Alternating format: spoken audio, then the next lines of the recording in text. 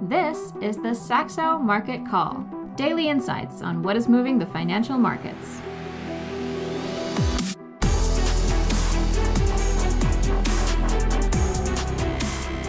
Hello and welcome to the Saxo Market Call. It is Monday, 16th of January, 2023, and we have a very interesting technical setup here across markets. If we look at the S&P 500, this 4,000 area, we closed 1 point below that on the cash index.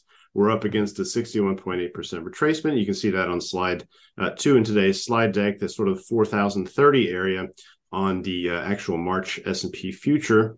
And just the general, of course, 4,000 level, but not to forget the 200-day moving average as well. Coming into view, there were a couple of stabs at taking that out back in late last year that failed. So really tilting towards trying to make a statement here or not in coming days. And we have earnings season coming galloping, not so much this week, but especially next week with the big mega caps reporting. And those very mega caps also weighing down in relative terms the NASDAQ 100, which is in a bit of a different place, technically some perhaps 600 points or so below the key levels, the 200-day moving average, the major pivot highs back there from late last year, etc. If we look across our baskets, you can see those on slide 2, the Saxo equity theme baskets. I don't have any takeaways for you today, and Peter is out this week hitting the slopes in Norway, the poor fellow. But we'll, of course, keep you updated. For today, U.S. markets are closed, so we won't have a lot to talk about for today or tomorrow. But, of course, we'll be back online on Tuesday in the U.S. All right, the big event risk, though, this week is not the U.S. equity market or earnings. It is the Bank of Japan. Put up on slide 3 a euro-yen chart. Of course, the focus is on dollar-yen, but it's just to make the point that it's really a yen story more than it is a dollar story here. So we've seen a lot of talk of, yes, euro dollar is hitting a new high. I think some of this is because all this anticipation and hedging around this big Bank of Japan meeting this week, the biggest flow goes through dollar yen, but that affects other dollar pairs. So we saw some minor new lows in the dollar overnight. These are getting retraced and pushed back against into this morning. And we see the yen weakening a little bit, but it really is about Wednesday. Will the Bank of Japan make further adjustments here? Not a lot is priced in, but what is priced in is extreme uncertainty, as I'll show you in some following slides. But just to round out, the key themes are the weaker dollar on the general easing up, anticipation of easing up in Fed policy, some of the weak data of late, and we have the U.S. 10-year rates, for example, close to those lows of the cycle, 3.4% on the 10-year. And then we have the China reopening trade, a lot of upside we've seen in the Chinese renminbi, and Australia sort of grabbing onto its coattails, and a pretty big bump in gold. And we'll get to you on gold and other commodities in a moment, Ole. But just want to point out further just measures of this anticipation going into the Bank of Japan meeting on Wednesday. We have the implied volatility for the 1 week up at 23.3%. This is the highest except for the few panic days we saw back in early 2020 with the pandemic outbreak. You can see this on slide 4, by the way. But perhaps one interesting thing here is, and I find it quite interesting, is the lack of an extreme skew in favor of put options. So we see on the right there, let's say 10 delta risk reversal. So what that is how much more it costs in terms of volatility handles to buy a very, very sort of low delta put 1 week on dollar yen. You would expect that to be very rich if the market is expecting a huge move by Indian crosses and dollar yen specifically in the wake of Wednesday's meeting.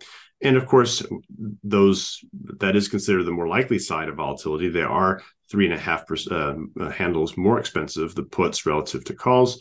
But relative to where we've seen these modest spikes going into other Bank of Japan meetings and other event risks, it's pretty modest stuff. So, it suggests quite a lot of scrambling to position if you look at the implied volatility, broadly speaking, but not necessarily a massive skew in favor of those puts.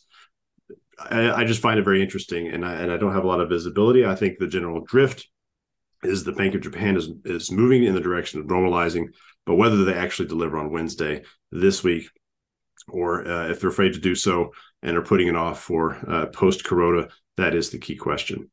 All right. As I alluded to before we started this call, Ole, The FX positioning is perhaps interesting as well coming into this meeting. And we saw a pretty large and persistent yen short for obvious reasons back last year when dollar yen just continued to fly to new levels.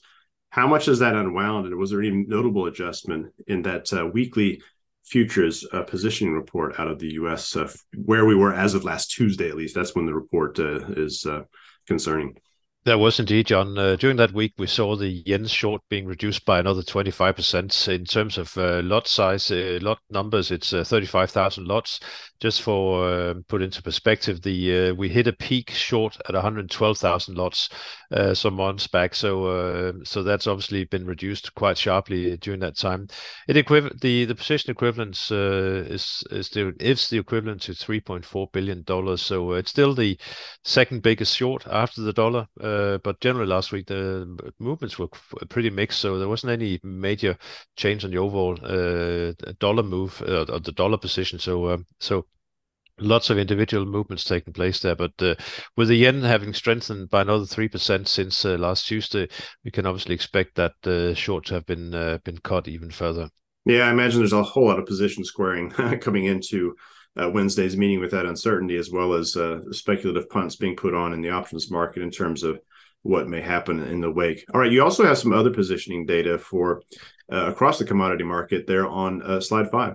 Yeah, just to give an idea about how hedge funds are reacting or responding to here at the early parts of the year, and what we saw last week, that was the first full trading week of the year. Again, up until last Tuesday was quite a significant reduction in the exposure across the agricultural sector. I put in the highlighted in the blue area there on slide 5, so we can see those basically selling across all the agricultural commodities, with just a few exceptions.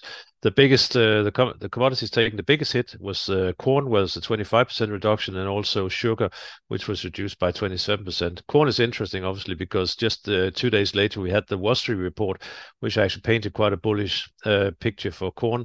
So some of the move higher we saw in corn Thursday and Friday, likely to have driven by funds just basically getting wrong-footed by that quite bullish report, but quite a significant reduction in X.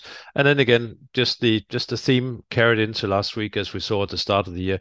The only two markets really in demand right now is gold and copper. That's really where the focus is concentrated. You can see that on slide 6, the next one, where we see the weekly changes. And while gold has been an ongoing story now since early November with weekly gains or weekly builds in the net long, we're only now just seeing copper starting to get into action. So some of the spike we saw in copper last week, most likely driven by speculators just basically being caught offside, or basically not being caught with the position that they wanted to have, and that has been fueling the surge. And that obviously does also raise the question: when are we going to see this market stabilize or just consolidate?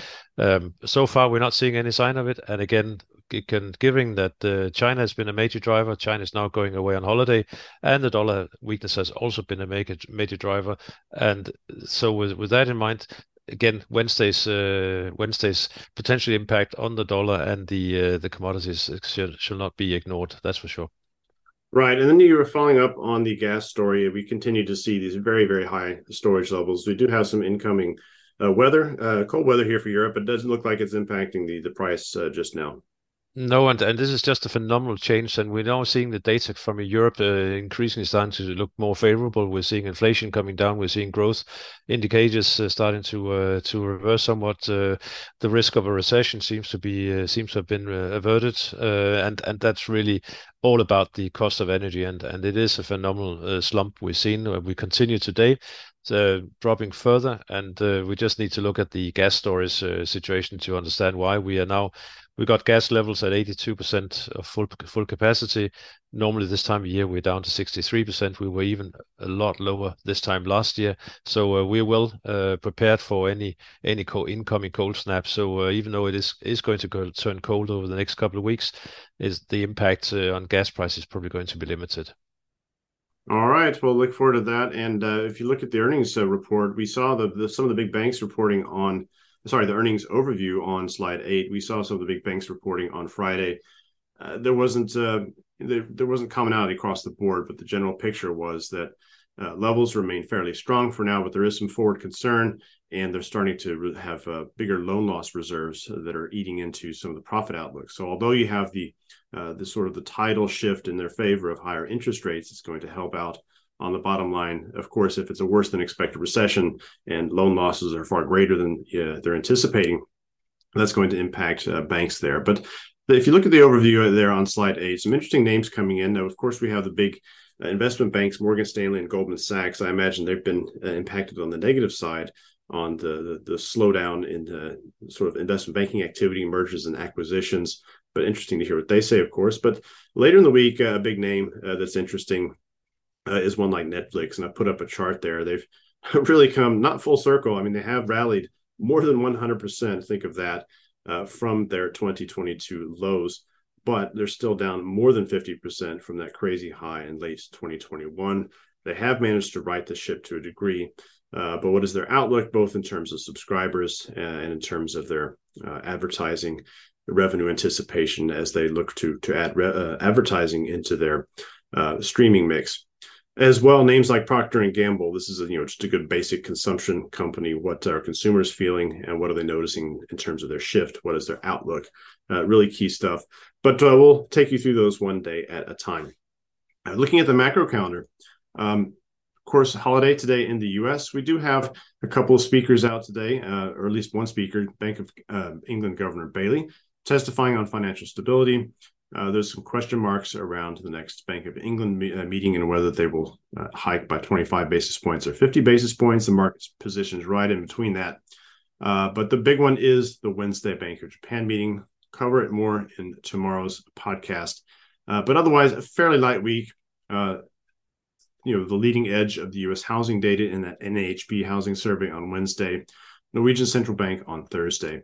And Brainerd speaking. This is the chief dove, if you will, among Fed speakers. And of course, as the vice chair, she is a voter as well. All right, we're going to keep it short today as we're on a U.S. market holiday, but it's going to be an interesting week ahead. And again, I think the big setup here is earnings season coming galloping next week with U.S. equities poised at these really key levels, and then all in the mix or all at a time when we have a potentially enormously impactful Bank of Japan meeting on Wednesday. That's a wrap for today. We'll be back tomorrow with the Saxo Market Call. Thanks for listening. This has been the Saxo Market Call. For feedback and questions, reach out to us on Twitter @Saxo Market Call or by email marketcall@saxobank.com.